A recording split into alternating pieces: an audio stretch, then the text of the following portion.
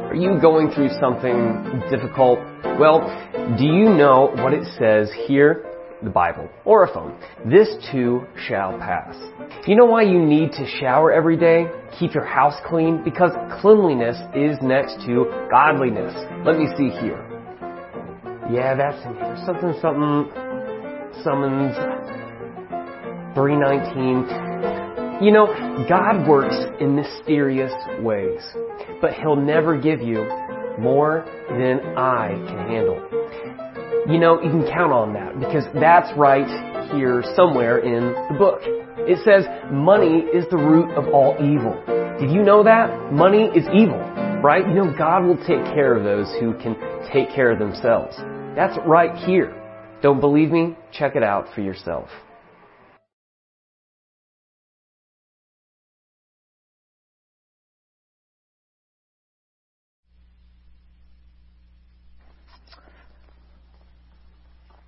Well, good morning, everyone, and welcome to The Jar. My name's Chris, and we're so glad you chose to hang out with us. We hope you enjoyed the little bumper there.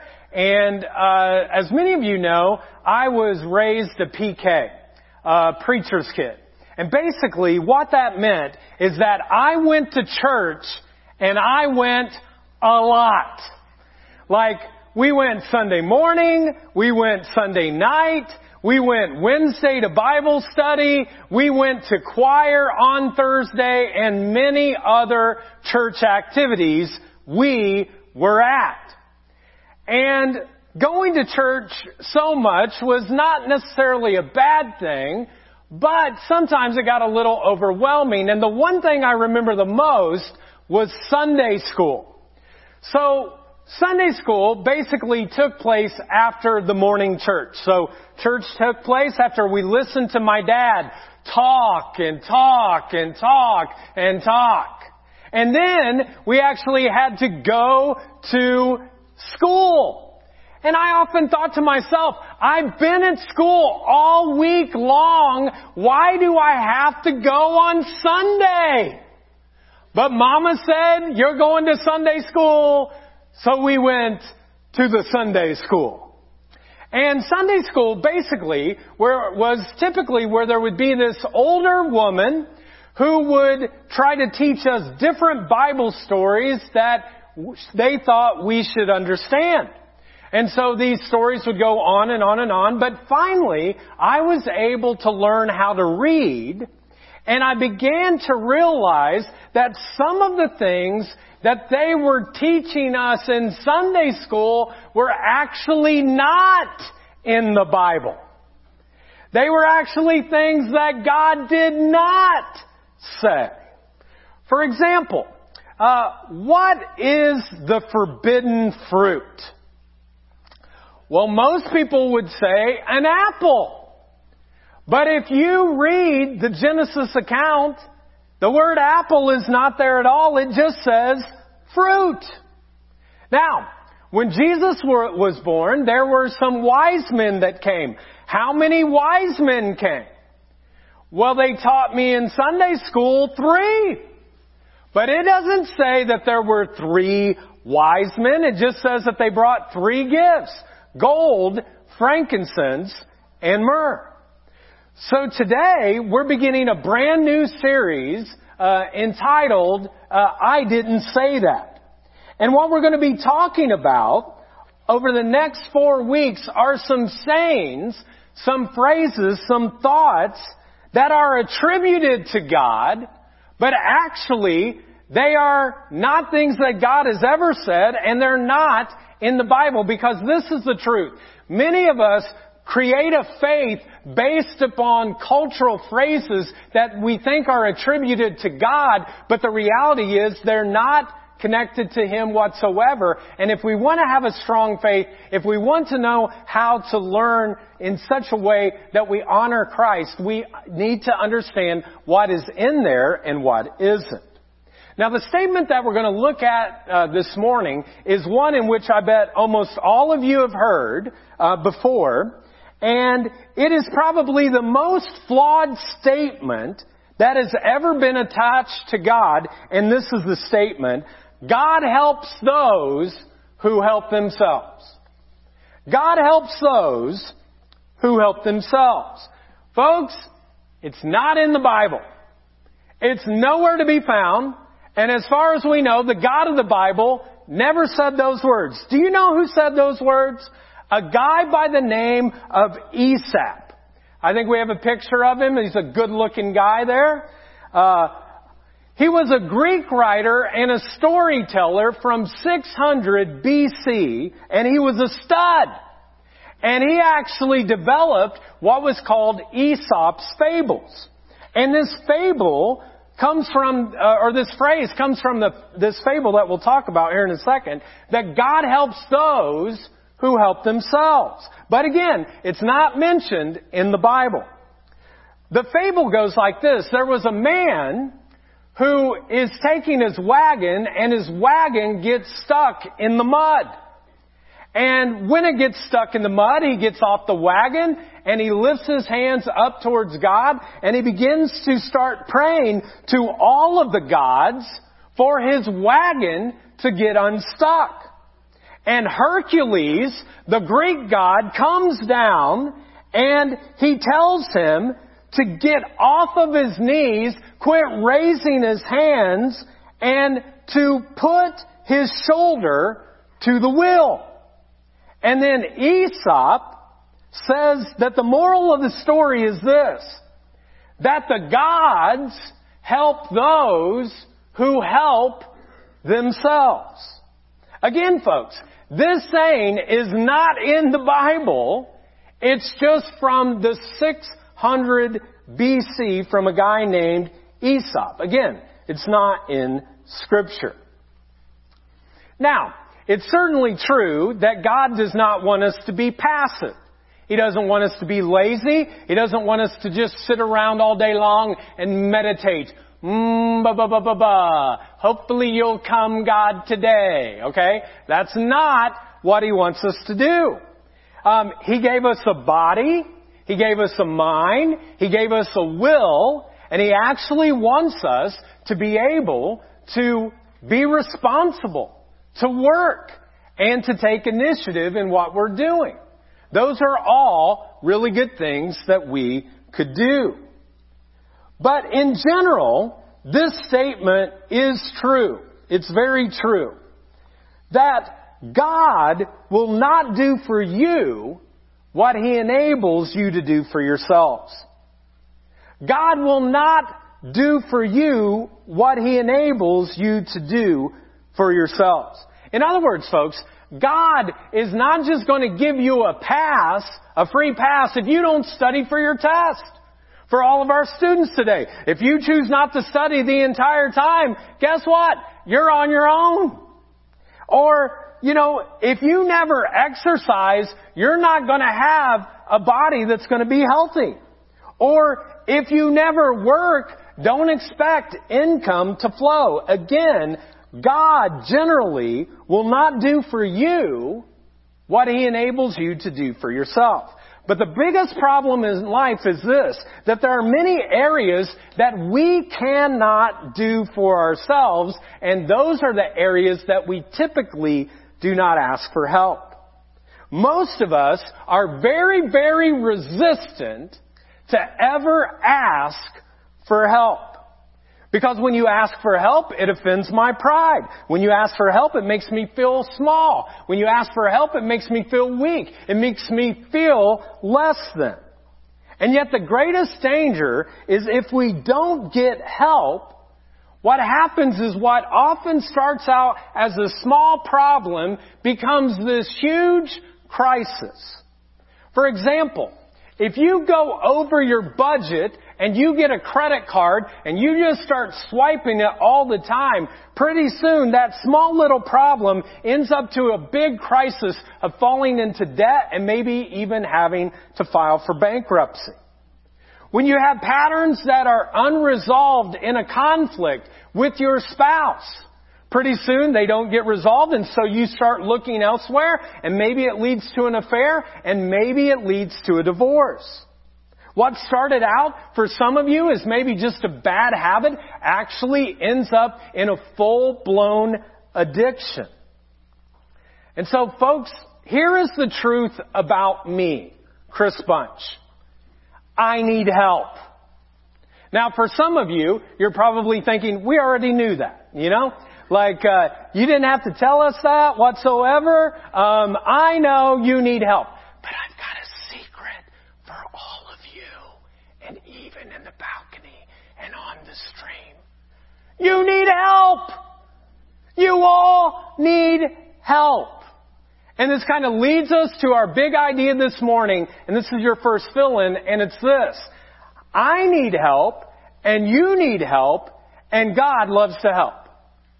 I need help, you need help, and God loves to help.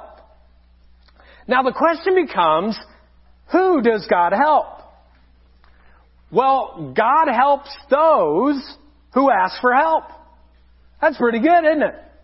God actually will help those who ask for help. God helps people who are needy. God helps people who are scared. God helps people who are weak.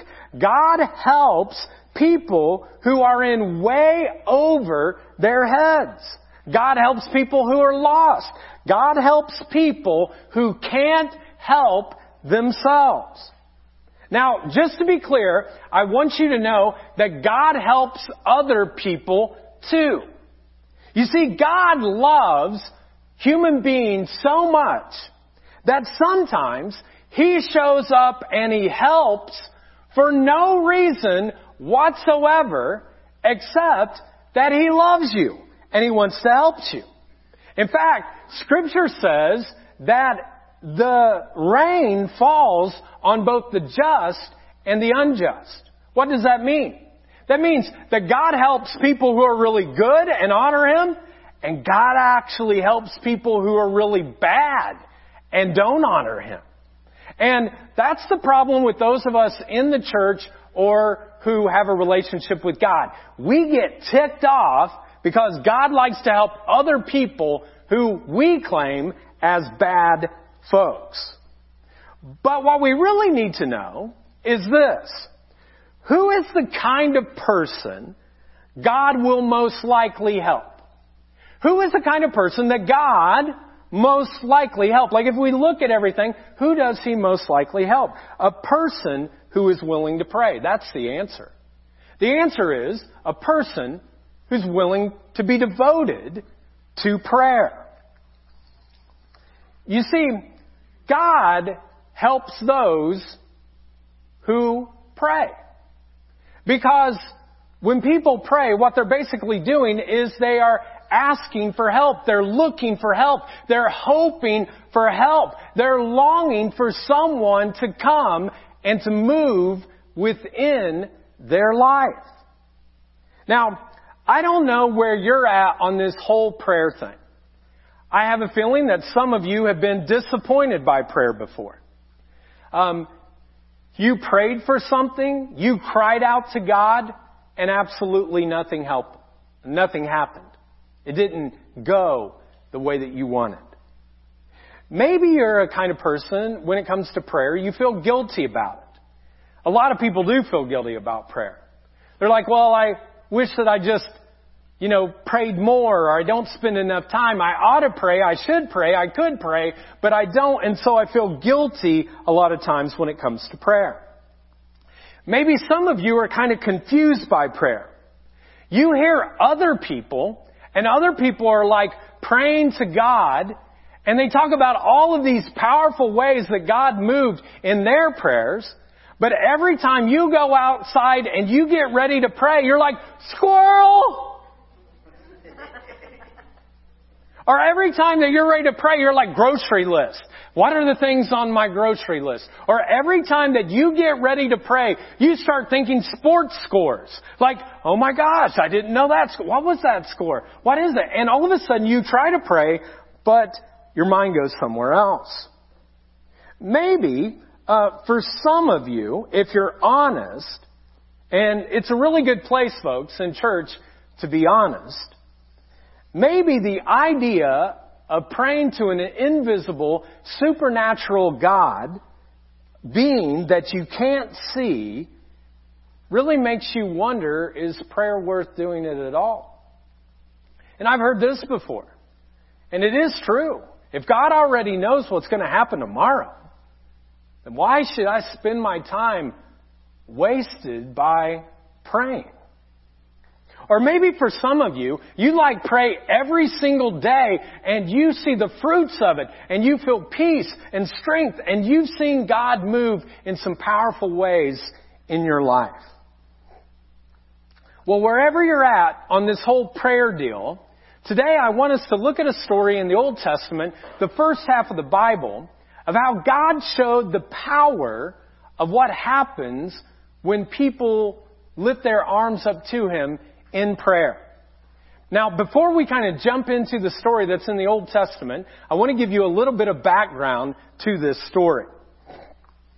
You need to remember that God has taken His people, the Israelites, and He has taken them out of this land called Egypt.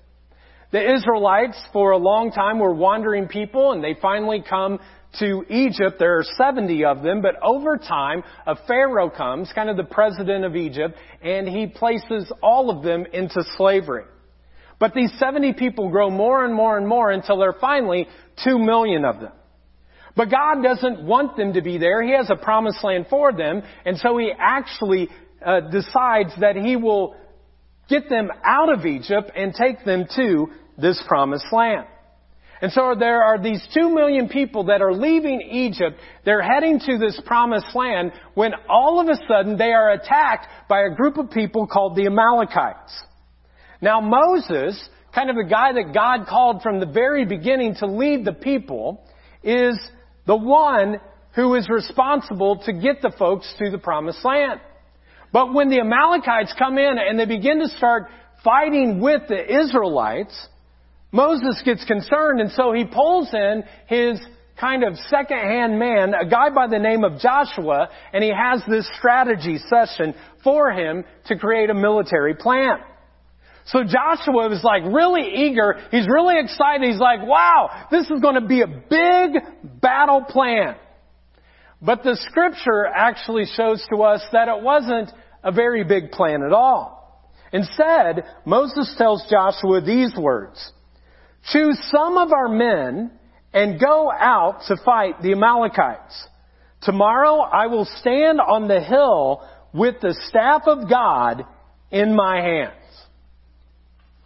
Now, we're not told what Joshua is thinking, but I'm thinking to myself that if we're getting attacked by another group of people, I would have thought that Moses would have come up with a better plan than to just say, I'm going up on a hill and I'm going to lift up a stick.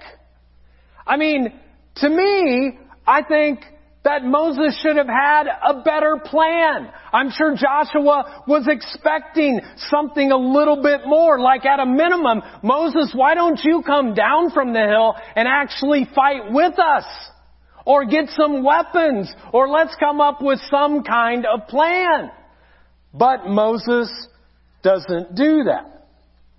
Moses' plan was simply to go up on top of a mountain and to lift a stick. Now he takes 2 of his closest people with him up there. His brother Aaron and his friend Hur. And they get to the top of the mountain though. And when they get to the top, Moses raises his arms up towards heaven. And it is an amazing sight that takes place. Now, Scripture doesn't tell us a single word that Moses actually prayed. But this is what we need to realize. What we pray matters less than who we pray to. What you pray actually matters less than who you pray to.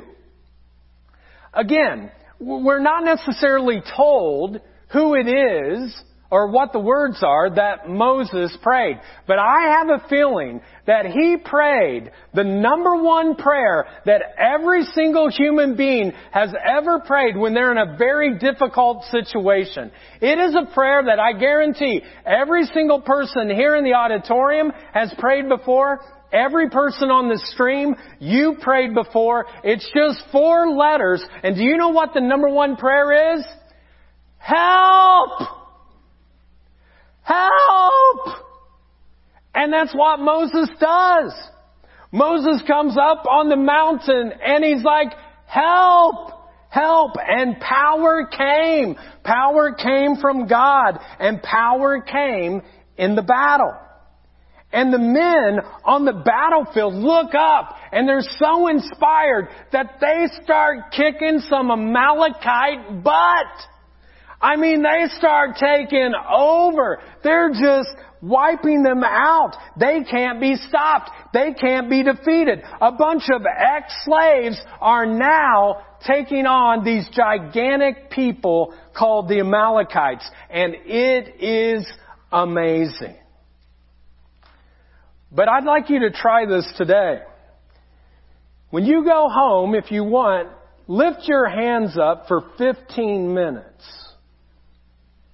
and see if you can do it.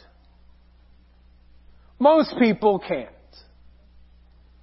And Moses couldn't. And his arms start getting tired. And he starts getting worn out. And his hands start coming down. And the spirit of all the soldiers who are down fighting the battle starts to look up and they see their leader's hands go down. And all of a sudden, the tide turns and the Amalekites start beating the Israelites. And Moses looks down and all of a sudden he's like, I have to lift my hands again. And when he did, both Aaron and Hur help him to lift their arms up as well. And as he does it, all of a sudden the Israelites begin to win. You see, folks, sometimes you need someone else who's going to help you to lift your arms. That's why we exist as a church.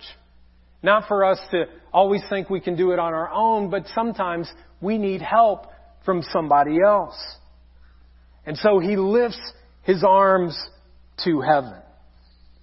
You see, folks, there's a power that's going on in this story that is greater than what we see. It's another force, another kingdom at work. Here, what God has given is just a physical picture of a war that's going on, but it's a much deeper spiritual reality for you and for me. Because the truth is, we were not made to live this life in our own power. We weren't made to live this life in our own strength. We were not meant to live that way. We were meant to actually live with dependence on God. We were made to lift our hands toward heaven and to be able to cry out, help God, help, I need your help in this area. I need your help in that area. I need your help. Because it's when we kind of show a sign of surrender that victory actually is very close to us. This is what I know. Every single one of you are in a battle right now. It might be a battle in your family. It might be a battle at work. It might be a battle with a friendship. It might be a battle in parenting. It might be a battle in your marriage. You're going through some kind of battle right now. It might be with your health. It might be with something else, but something's going on. For those of you that are students, it might be with tests that are coming up or whatever it is. Friends not feeling like you're connected with them, but there's a battle that's going on. Your battle might be with an addiction right now that you keep trying to hide. It might be with a diagnosis that you got. It may be a fear. But every single human being is going through some kind of battle. And this is what I want you to know. You were not created to face the battle alone. You were not created to face your battles alone. Now, I don't know about you, but often when I need help, something gets in the way. And what typically gets in my way is pride or my sense of self-sufficiency, that I can handle it on my own. I can do it for myself. My wife, Jennifer, and I, when we first got married, there was one of us that was emotionally immature. There was one of us that was relationally kind of challenged. There was one of us who had some anger issues. There was one of us who was stubborn, though, and didn't think that they had any problem, and they just kind of denied this, and they were prideful and stubborn, and they didn't think they needed any help. And do you know who that person was? It was Jennifer. No, actually, it was me. It was me. And my anger at times would get so out of control that I would throw things and I would swear and I would say stuff, but I didn't think I had a problem. I figured I could handle it on my own. And then one day Jennifer and I got in an argument. And I hit a wall with my hand right into a wall. And I thought I broke my hand. And it was after that I realized I needed help. I needed to get things put back together in my life. I couldn't win the battle on my own. And so I went to a human counselor. And then I lifted my arms up to a divine counselor. And did you ever know this? That sometimes God uses human counselors in divine ways. That's what I found. Sometimes God uses human counselors in divine ways. And I learned in this process that I daily had to lift up my hands to God, and I'm still learning every day to do that now. And so I'd like to leave you today with two big truths that you need to know and to live out and to put in your head when you're going through whatever battle is that you're going through as you lift up your hands to God. The first one is this: God is able. God is able. Now the question that many people will come though with that statement is this: well, how able is God? Like, how able is Him? Well, how able is He? Well, Scripture basically says this, that He is exceedingly able. I mean, God spoke the universe into being. He said, "Let there be light," and there was light. He parted the Red Sea. He placed Himself in human form by sending His one and only Son, God's Son, to planet Earth. And He had this remarkable birth. And then, as Jesus grew, He actually did some amazing miracles. He took 5 loaves of bread and 2 fish, and He fed over 5,000 people. He made the deaf to hear, the blind to see, the lame to walk again. He had people who were dead. They had no pulse, and He brought them back to life. And then, because of His great love for you, He said, "I'm willing to go to a cross and die on it to take on all of their sins, everything you'll do this afternoon, everything you did in your past, everything you'll do in your future, and I'll take all of the sins upon myself and I'll die." And it was a horrible day. It was a Black Friday. But 3 days later, He said, "I'll rise again and I'll give them hope that they'll never have to be alone and they'll have a home in heaven." And then there was this guy by the name of Paul who used to persecute Christians. He actually used to watch them be killed. He was excited about it. And God came into his life and he realized that God was able. And this is what Paul said. He said these words: "God is able to do immeasurably more than all we ask or imagine." And I love Paul, because what Paul does is he gives one thought and then he adds another one. He says God is able to do what we ask. But he says that's not just enough. But God is able to do all that we ask. Well, that's not it. God is able to do more than all that we ask. Well, that's not it. God is able to do more than all we could ever ask or imagine. Well, that's not it. God is able to do immeasurably more than we could ever ask or imagine. How able is God? He is very able. He is exceedingly able. He is abundantly able. And His arms never lose their strength. He is always strong for you and me. God is able, and you can take that to the bank. God is able, and you can trust in that. The second thing is not only is God able, but God is willing. God is willing. You know, God could be a very strong being. But if God doesn't have a caring heart, if He doesn't have a listening ear, then I don't know about you, but I don't want to lift my hands towards heaven if He's just able. I don't want to spend my time if He's just able. I need to know, is God willing? And He is willing. He's willing to hear. He's willing to listen. He's willing to heal. He's willing to love. He's willing to ask. And how willing is God? Well, He's very willing. Look at what Scripture says. It says this: God even knows how many hairs you have on your head.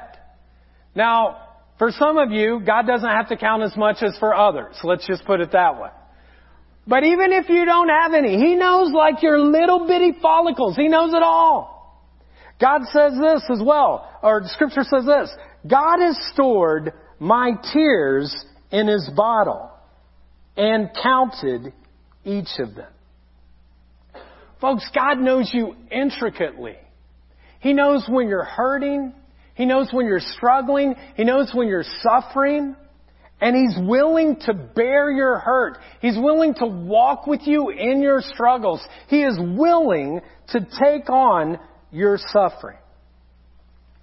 You see, God is like this love-sick father who is constantly waiting at the porch for his prodigal child to come home, because God is constantly pursuing you. There's not a moment that He's not pursuing you, that He's not looking to you. And folks, this is the truth about you and me and every single human being I know. When we're born, we need help.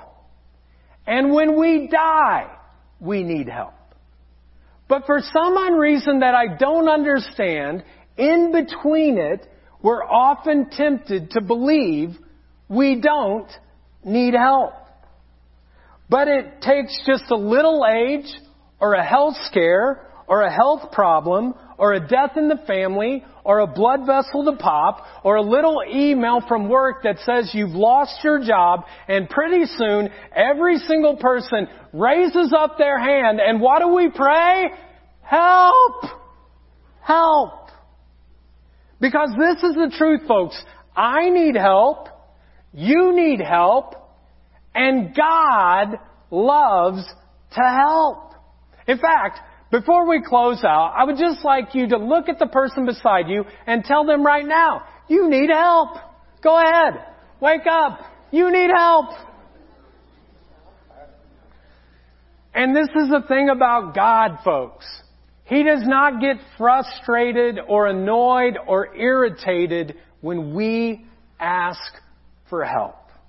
Rather, God is willing and He's waiting to help.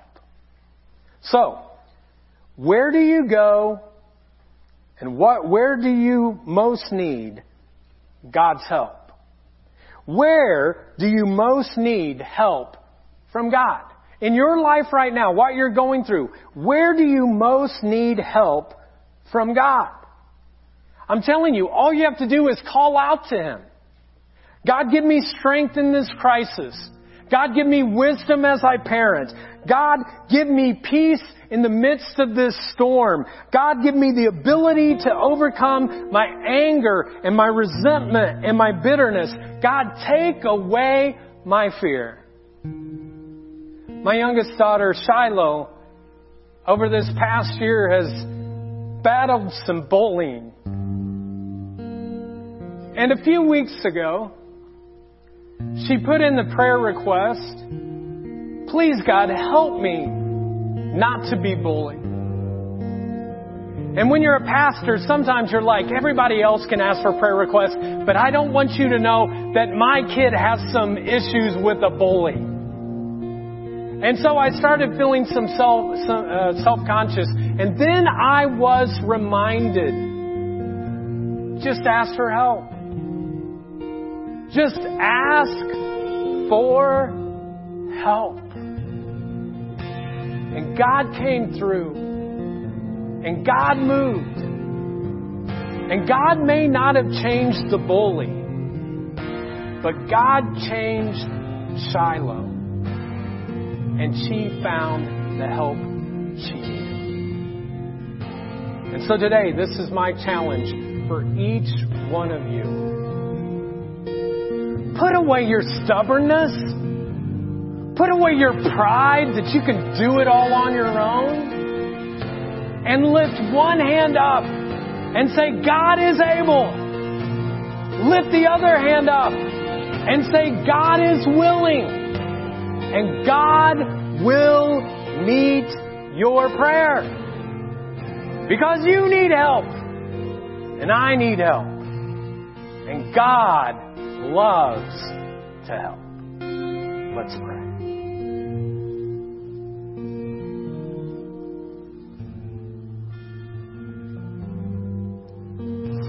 God, the truth is you have never said, I will help those who help themselves. Rather, throughout Scripture, you've said time and time again, just call on me. If you just call on me, I'm here to help. Just tell me your need and I'll be there with you. Today, if you really do need God's help in some area of your life, if you need Him to move, I'm going to invite you to do kind of a vulnerable thing. That just like Moses did, that you just raise one hand up to heaven. No one's looking. But what do you need help with? Let me pray for you. Father, I pray for each person with a lifted hand who is saying, God, I need help in this area of my life. Remind them that you are able, God. You are willing to meet their needs. Teach them to turn to you, to depend upon you, to trust you, to fully give their life to you. Jesus, we pray right now for miracles in this place. We pray for healing. We pray for forgiveness. We pray for reconciliation in relationships. God, we pray for jobs. We pray for financial provision. We pray for people who are on the stream right now, that whatever their greatest need is, God, would they lift their hand to you and know that you are a God who longs to help. God, I pray right now that they would learn to trust and depend upon you. You can put your hands down. You know, today, some of you, maybe you've hit rock bottom. You've hit a point where you're just like, man, nothing's working the way it should be. And maybe today is your day to say, I'm going to call out to God for help. And maybe you've never done this before, or maybe you did it one time and then you kind of walked away. But today could be the day that the helper of the universe can be there for you. So right now, if you're ready to call out to God and say, I need you in my life. I need a relationship with you. I need your grace. I need your love. I'm calling out to you for help. I want you to know that He's there. And our response is prayer. And so I'm going to invite you to say a prayer. Not that you say by yourself, but that we share together in unity as a church family. And so I invite you to simply repeat after me. Heavenly Father, forgive me of my sins. Make me brand new. I believe you died and rose again so I could live with you. Fill me with your Spirit so I could know you, serve you, and follow you for the rest of my life. My life is not my own. Today I give it to you. Thank you for new life. Now you have mine. In Jesus' name I pray. Amen.